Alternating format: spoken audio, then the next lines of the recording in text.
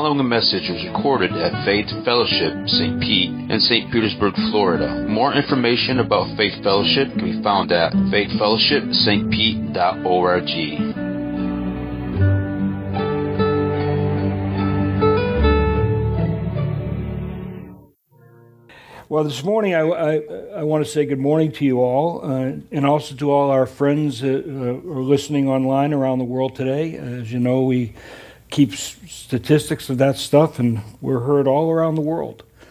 Thank you for being with us this morning. Also, as we get ready this morning to dig deeper into God's Word. So before we start, let's pray. Father God, we just come to you this morning. We ask the Holy Spirit to be in this place. Lord, just remove all the crud from our minds right now, worrying about what's for dinner or what are we going to do next after church is over with. Lord, just let us be receptive to hearing your word. And Lord, make it applicable to our lives. Because your word is not a stagnant word. You're the living God. And your word brings life. So this morning, Father, we just ask that we take your words, plant them in our hearts, and that remembering that you are a living God. You are our Heavenly Father. You are Abba Daddy. And I pray this in your Son, Jesus' name. Amen. Well, this morning, strange as it may seem, the message is going to come straight from God's Word, from the Bible. And it's titled, Our Heavenly Father. Pretty ingenious title, huh? This morning, if you have a copy of God's Word with you, if you'd open up to Ephesians chapter 6, verses 1 to 4. We'll have it up on the screen, but I always believe it's better to hold your copy of God's Word in your hand. But Ephesians 6, verses 1 to 4. It says, "Children, obey your parents in the Lord, for it is right. Honor your father and mother. This is the first commandment with a promise. 3, that it may go well with you and that you may live long in the land." Verse 4, "Fathers, do not provoke your children to anger, but bring them up in the discipline and instruction of the Lord." And I forgot to put 2 slides up, but if you would just flip back a little bit in your Bible to Ephesians chapter 5, verses 1 and 2. I see these as the bookends this morning. It says, "Therefore be imitators of God as beloved children, and walk in love as Christ loved us and gave himself for us, a fragrant offering and sacrifice to God." So we'll be bouncing around between those two passages this morning. But first, I want to wish Happy Father's Day and Grandfather's Day. And do we have any great-grandfathers here? I'm a grandfather. I think I'm kind of great, but I'm not a great one yet. But if you're a father or a grandfather or a great-grandfather, would you just raise your hand so we could acknowledge you this morning? Wow, that's pretty awesome. That being a father, it's not for wimps or sissies, I'll tell you. It's a tough job. And there are many people in the world, real or not, that we can learn from to be examples of being a father. But the passage that we shared this morning, it takes us back to what I believe is the best place that we can find the perfect example. We find it in the gospel, we find it in the Bible, and we find it in God. And I believe that, I believe most of us who are fathers in this room, we want to, or we wanted to be good fathers. In my generation, I got to pick from a whole bunch of role models. I had Homer Simpson. I had Tim the Two-Man Taylor. I had Al Bundy, George Jetson, Fred Flintstone. Now, if you watch TV, you can even have role models of 2 gay parents, gay dads, parenting a child. And then there was my dad. My dad, he was a CB in World War II, built runway at Guadalcanal, And he survived those horrors. But maybe you know the people of the greatest generation. He was painfully stoic. You know, and I don't mean to be harsh, and I know my father would understand this, but for me, my dad was absent even when he was home because he worked hard, and he'd have dinner, and this is the conversation. My father would come home from Boston, rode the train to the house, 4 miles, come home. First thing I say, Dad, how was work? 18, 19 years of, it was work. What's for dinner? That was the extent of my interface with my dad. Because pretty much after dinner, he'd fall asleep as soon as he went to the TV room and sat in his recliner and fell asleep. But, you know, I'm not bashing my dad because he worked a lot. He was a hard-working guy. And he did the best he could with what he had, you know, and that's true. I really believe that. But, you know, one of the toughest parts for me being a dad, and I know I'm not alone in this, was sacrificing my time and my desires to spend time with my son. You know, when my son was younger, we were in the Marine Corps, and, you know, I'd go off for a year at a time someplace, or, you know, I didn't get to spend as much time as I really wanted to. But, you know, that's not the only challenge that we have. You know, I did spend as much time as I could with him, and I really loved being with him. And I still do today, though he can make me crazy. But then I was left a lot of times with this challenge. It was like, okay, what now? I spent time with him, I talked to him, but what now? You know, and it's like when we become fathers, all the memories of ourselves actually being kids go away. You know, my son he'd call me a dinosaur because, you know, I didn't remember. I do now, but you know, I don't remember sharing with him what it was like to be a kid. Because, you know, we haven't got a clue on what to do when we're alone with our own kids, you know. So I found myself saying to myself a lot, what do you want to do, Patrick? Like, I'd leave him the decision, right? And that doesn't sound like leading to me. You know, I was the spiritual head of the family. I was the dad. I was the guy. And I'm saying, okay, son, what do you want to do?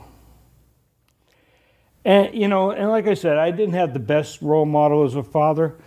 And even back in the day, you know, I really didn't know God as a heavenly Father. And, you know, I looked all over the place. I looked for teachers, male teachers, who I could use as role models. I used my best friend's parents.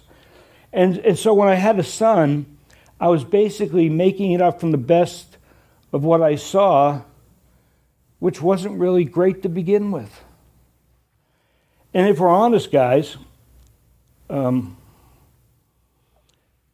many of us saw this pattern? I said pattern. She always kids me because I say pattern, but it's pattern. As fathers, and we find ourselves kind of repeating it over and over again. We do things by rote. You know, a father works hard to provide for the stuff for his family. Aren't we told that, guys? We work hard, provide stuff for the family.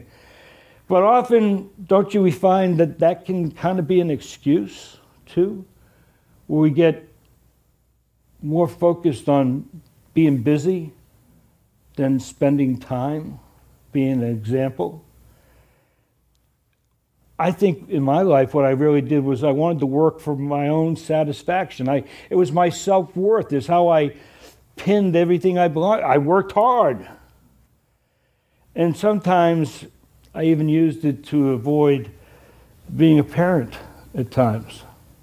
Now, don't get me wrong. I don't think there's any bad intent. I really didn't have any. But rather, it was really a sense of incompetence that we overcome with work. You know, I was sharing and getting ready this morning. You have to have a license to drive a car. And you have to have a license to carry a weapon, a handgun, or you have to have a license to get married. Did anyone go to parent school?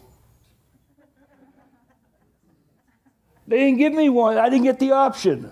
You know, I get a bunch of stuff saying we want to pay off your student loan.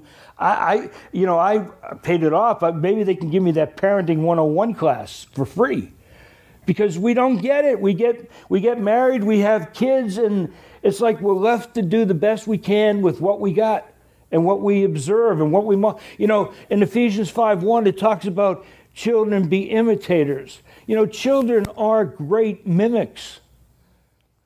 You know, anybody have a grandkid or child 2 years old?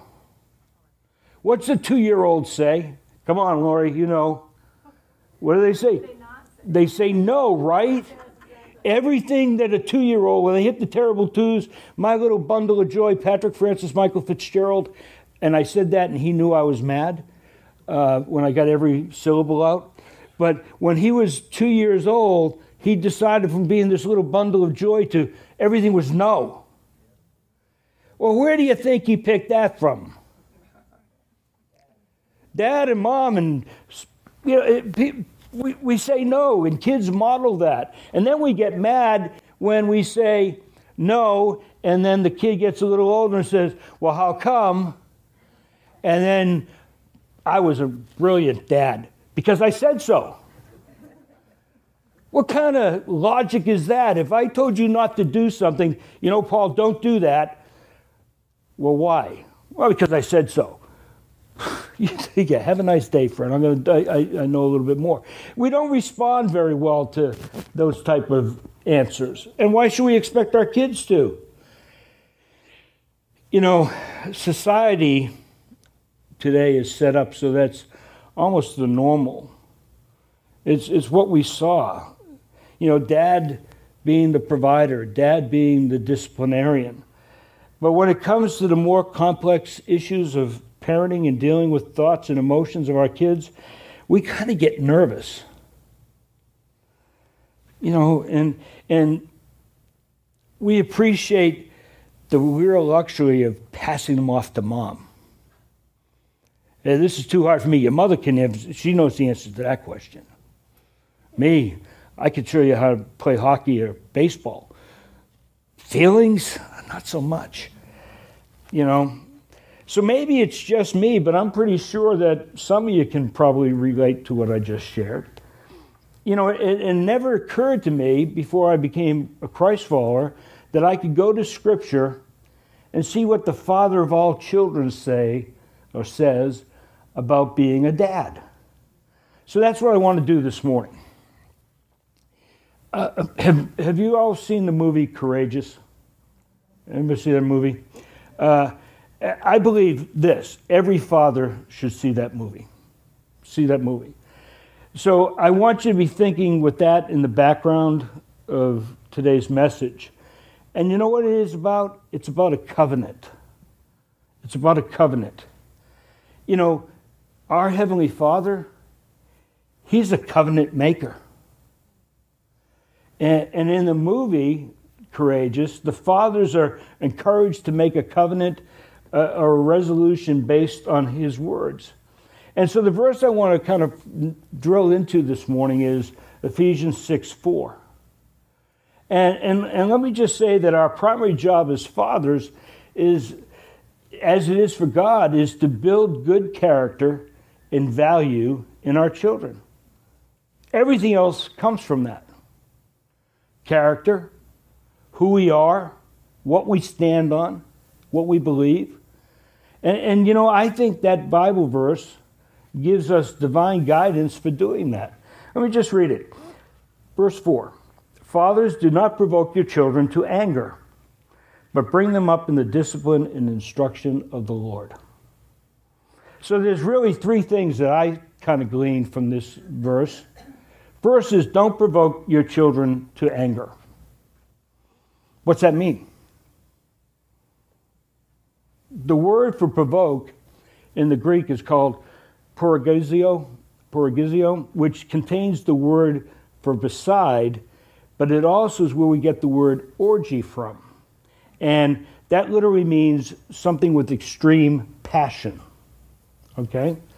So, and I know I have misunderstood that statement, and I bet many of us have. What I think it means is not to show violent passage beside your child, or do not model violent passion that would discourage them. Has anybody ever been to Walmart? Okay, it's like this, yeah. I call them Walmartians. You know, because I got to tell you, some of the women there, I hate to say it, but they don't even have friends or a mirror. Because a friend wouldn't say, "You're looking good, babe." You know, it's just me. But you could smile. That was actually pretty funny. But you know, one of the things is, and I've noticed this a lot, where parents are verbally berating their children in a public place. You've seen it. And using language that, like, most Marines would have blushed about with their little sweet, precious children. No wonder our kids don't respect authority or respect their parents. You know, we should treat our children, basically, we should be modeling for them what a godly father, a godly mother is all about. In a nutshell, maybe we should be modeling emotional self-control. We should be bringing them up, nurturing them, nourishing them, even cherishing and training them in discipline. Now, discipline doesn't necessarily have to be bad. It could be tutelage, teaching. That's a form of discipline. Or even correction. Because don't we get corrected a lot? I'm waiting for First Avenue North and South to have that bus lane figured out. Because there's going to be a lot of correction going on there. You know, I think all you're going to need is a horn and a gas pedal to figure out that stuff. But we have to call our attention to the warnings from our Lord. So let me put it simply. Model emotional self-control to and for your children. Correct them, and then warn them based on what the Lord says. We want our kids to have success in the world, and you know what? There is absolutely nothing wrong with that. I wanted my son to have better than I did. And I think I took that to too far of an extreme.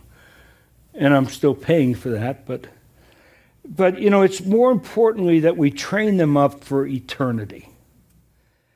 And I believe God's instructions here in the book of Ephesians chapter 5 and chapter 6 is a simple model of a God-centered life, and to correct and to warn them according to what Scripture says, so that they may grow up with a scriptural and spiritual foundation. I'll give you an example.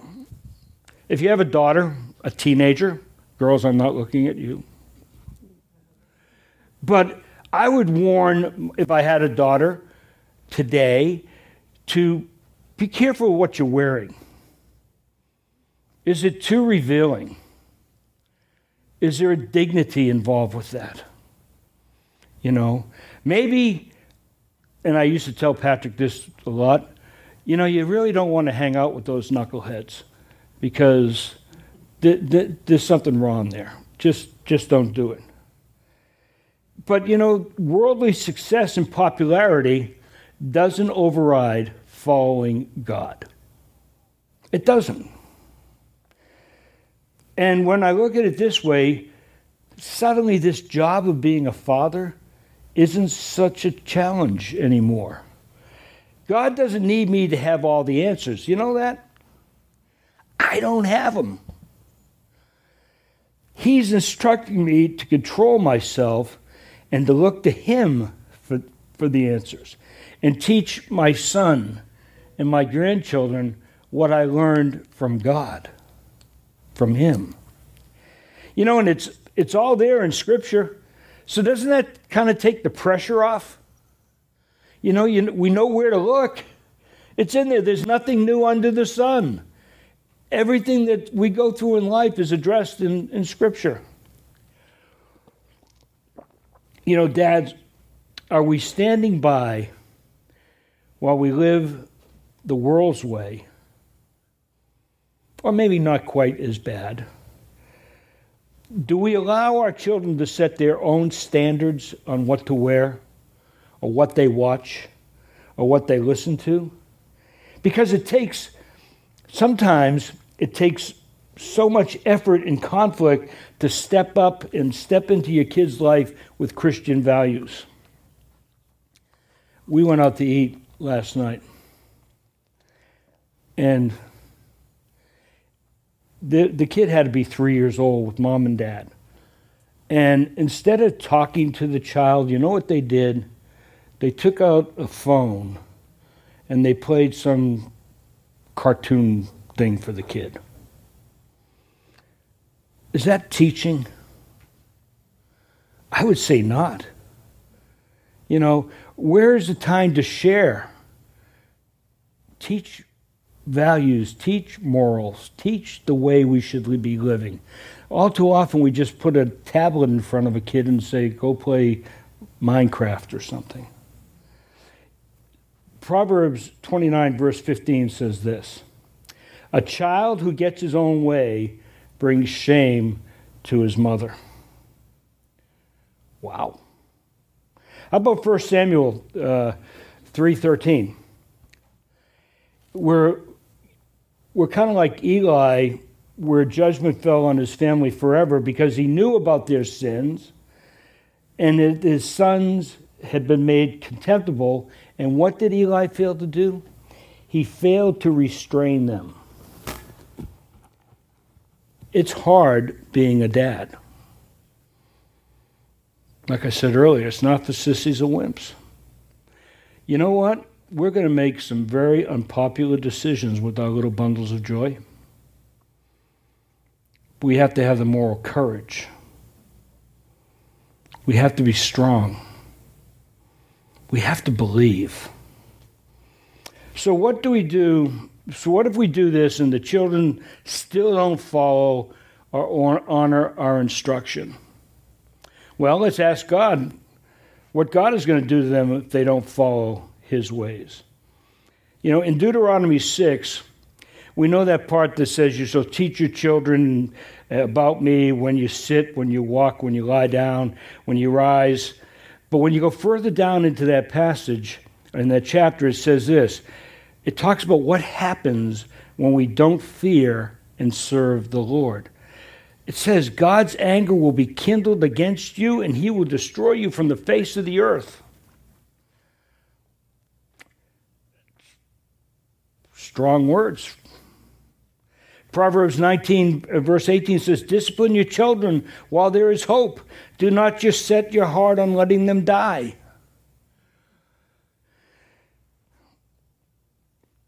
Should we discipline our children for disobedience when the alternative to that is much worse? Proverbs 29:15 says, the rod and reproof produce wisdom. 29:17 says, discipline will give you a peace of mind. The good kind of discipline that teaches children's best is the kind I got sometimes, and what many of you did too. And it was based on fear. You know, we live in a satanically ruled world. And it produces many people who abuse rather than discipline. And so have most effective disciplinary methods we've seen that have turned to be illegal. So to that I say thank you, Satan, for that. You know, you can't tell me that the outlawing of discipline by parents, by teachers, by police have had an overall positive effect in our world.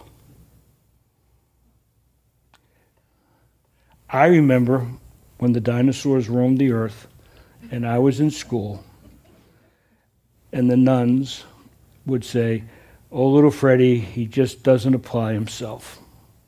He's got great potential." There was discipline when I got home.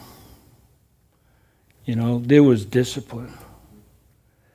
It doesn't mean to abuse your children, but discipline is important. What's going to happen when they open those bus lanes and we're not disciplined to follow the sign that says buses and turns only? Because you see them now just scooting down the thing. Well, I might be turning down on 58th Street, but we got a ways to go. We will be disciplined by bumping into somebody or getting a ticket or whatever. And when you think about it, God, our Heavenly Father, He's not afraid of using fear as a disciplinary guidance or a tactic. Doesn't God say pretty much obey me or you're going to burn in hell? You accept me? Or maybe you're going to have enemy nations come against you. Kids have a hard time looking into the future. The future, like tomorrow, is like beyond their grasp in a lot of things. Or this afternoon. And we might say, you don't understand this now, but if you do it this way, there's going to be rewards and consequences in the future. Been there, done that. And you know what it's going to do? It's going to slide right by them. Because they have no concept of future. But you know what they do understand? They do understand discipline right there and then. It motivates really much more effectively. We used to have a saying in the Marine Corps that harassment must be continuous to be effective. Sometimes we have to continually do that. But we don't want to forget the first part of the verses in Ephesians.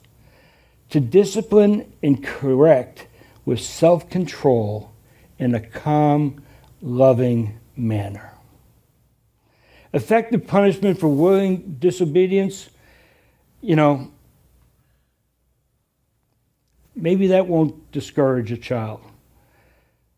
You know what would be very discouraging for a child? Constant, angry, dictatorial attitudes and will. Anybody like drawn out lectures? Did you folks do that? I told you not to go out to do this, and 30 minutes later they're looking for CEUs because you've just drained continuing education credits because you just had this long speech. Discipline needs to be like this, and I thought about this. When a child touches a hot stove, right? The stove isn't angry at them. It's simply giving an immediate painful feedback and consequence to teach the child never to put your hand on the hot stove again. Discipline, I believe, needs to be immediate, and it needs to make sense. And isn't that what God's discipline for us is? It also needs to be backed up, though, by the Word of God. It needs to instruct. And sometimes I wonder if we shouldn't all memorize the whole book of Proverbs and have our kids memorize them also. Because they're full of straightforward wisdom from God on living an effective life. The problem is that most of the world doesn't abide by biblical principles. So when we do, it may not always appear to be working out all that well. If everyone committed to living biblical principles, would that not be utopia? A perfect world? That's one way Satan has made it so much more challenging to live in obedience to God's ways, because it cuts against the grain. We want immediate gratification for things. Our children look at people who try to follow God's ways, and they see the results in the world and get the same doubt that Eve probably had put in her mind by Satan. Is this really the best way, you think? But what is that most people don't follow? But why is it that most people don't follow the instructions of God's Word? You know what? Even in churches,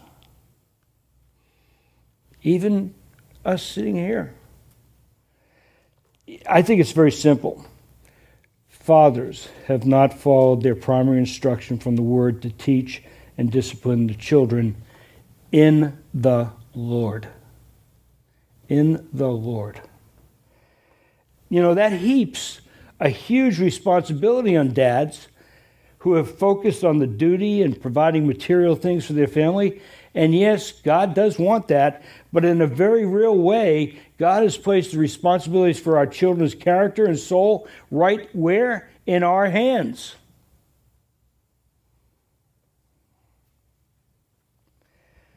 And I want to say this to dads. Don't worry too much about all the other commandments right now. Focus on doing this one thing alone.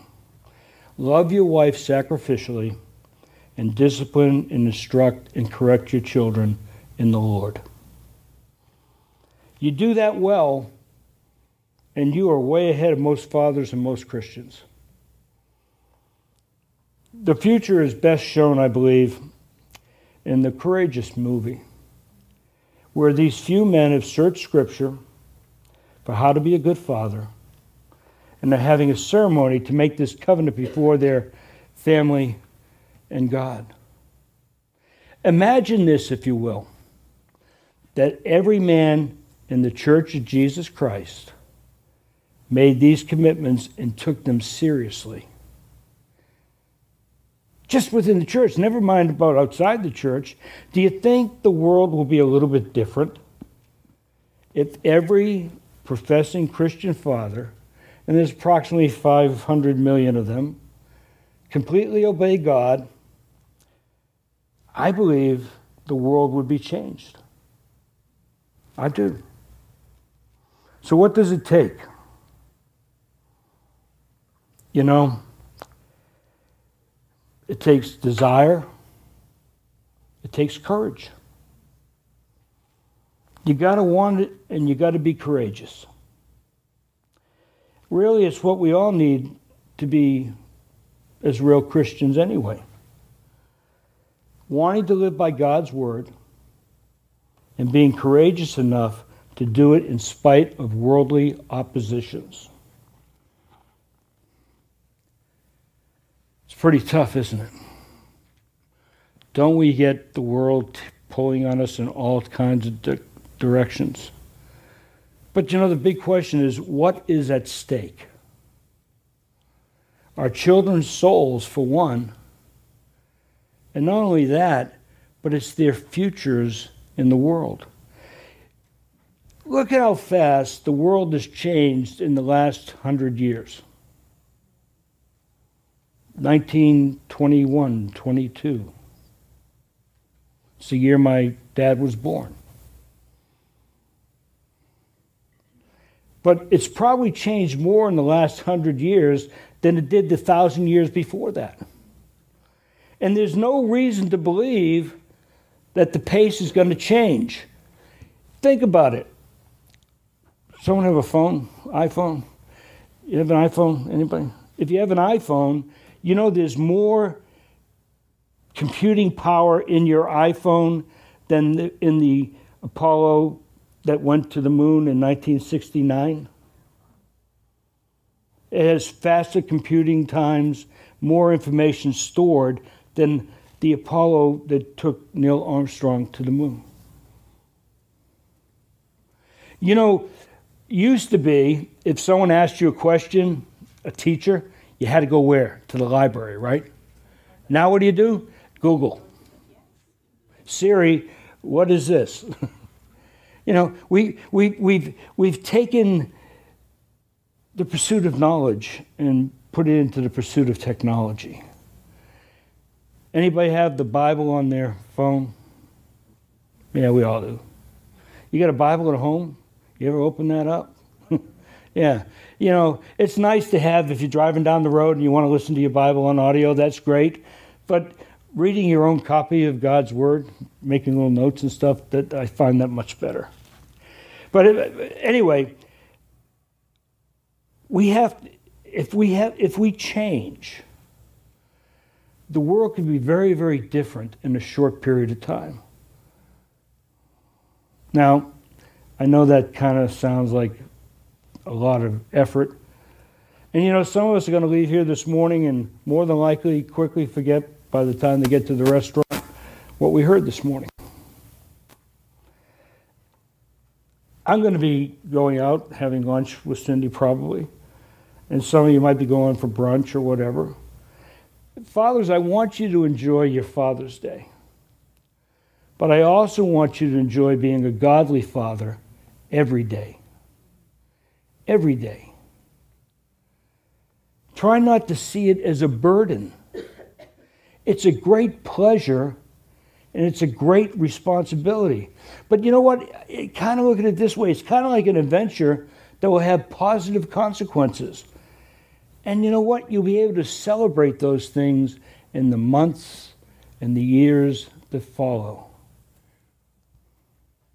Ask yourself right now, what will you be most proud of on the day you die? Will it be how many cars I sold, or the amazing renovation I completed at my house, or is it going to be about all the trophies and medals that I've acquired? I think you know what I'm talking about. That's stuff. Do you think you'll ever be happier or prouder when you see your children enter heaven?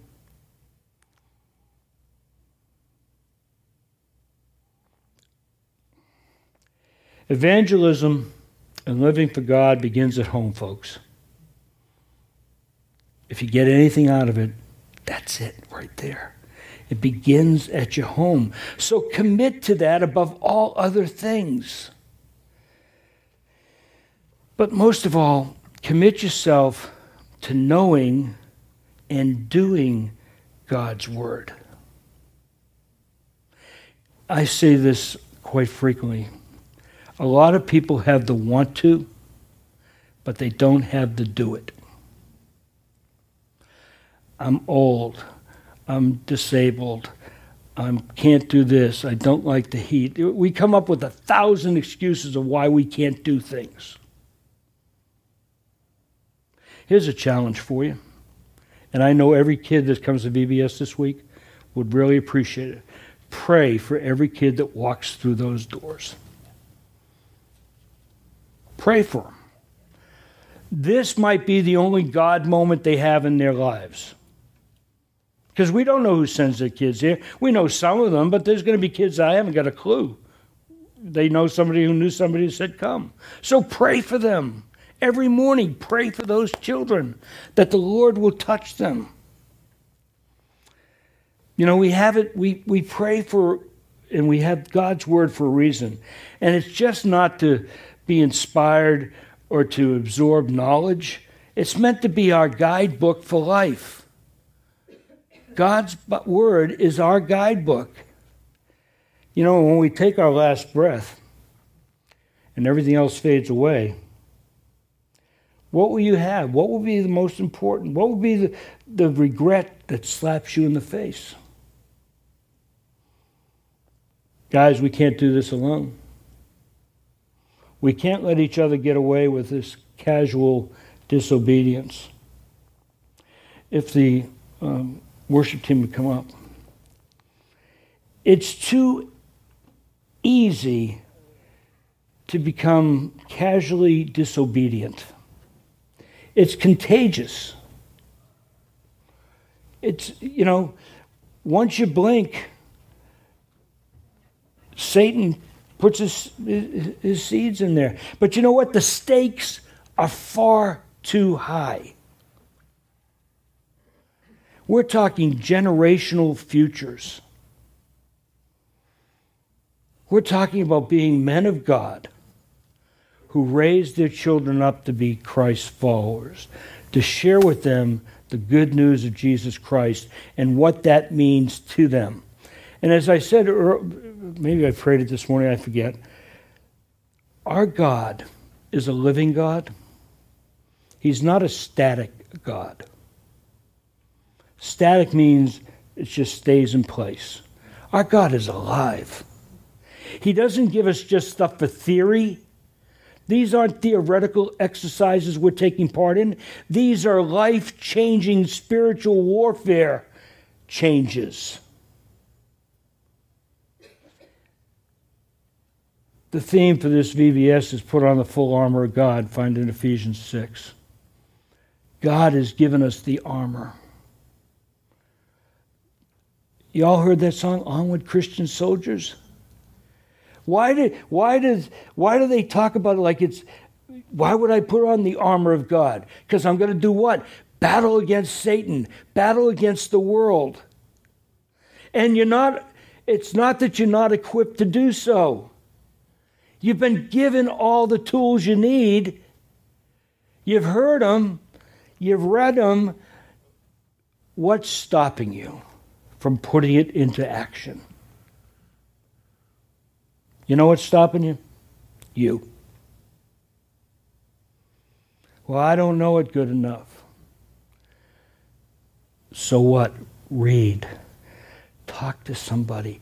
Have godly examples you can go to and say, hey, how did you do that? What do I share this? How do I share God? How do I share Jesus? Let's go to the Lord in prayer. Father, Lord, we come to you as our Heavenly Father today. Lord, I just ask that you be with us. I know today's Father's Day, but it's family day, because a dad can't do it alone. He has his wife, and they should be a team working this out, to be spiritual warriors for you, to raise up their children and their grandchildren and generations to come. Lord, if someone doesn't know you this morning as in a personal relationship, I ask that the Holy Spirit convict them. Help them realize that the only hope they have is with you. And that you're a loving daddy that wants nothing but the best for their children. So, Father, I just ask this morning that we recommit ourselves, not to hide our lamp under a basket, but to be out there shining, being examples of what it means to be a Christian, what it means to be a Christ follower. Let our words and our deeds and our actions just show you in all that we do. And we pray this morning in your Son Jesus' most precious name. Amen.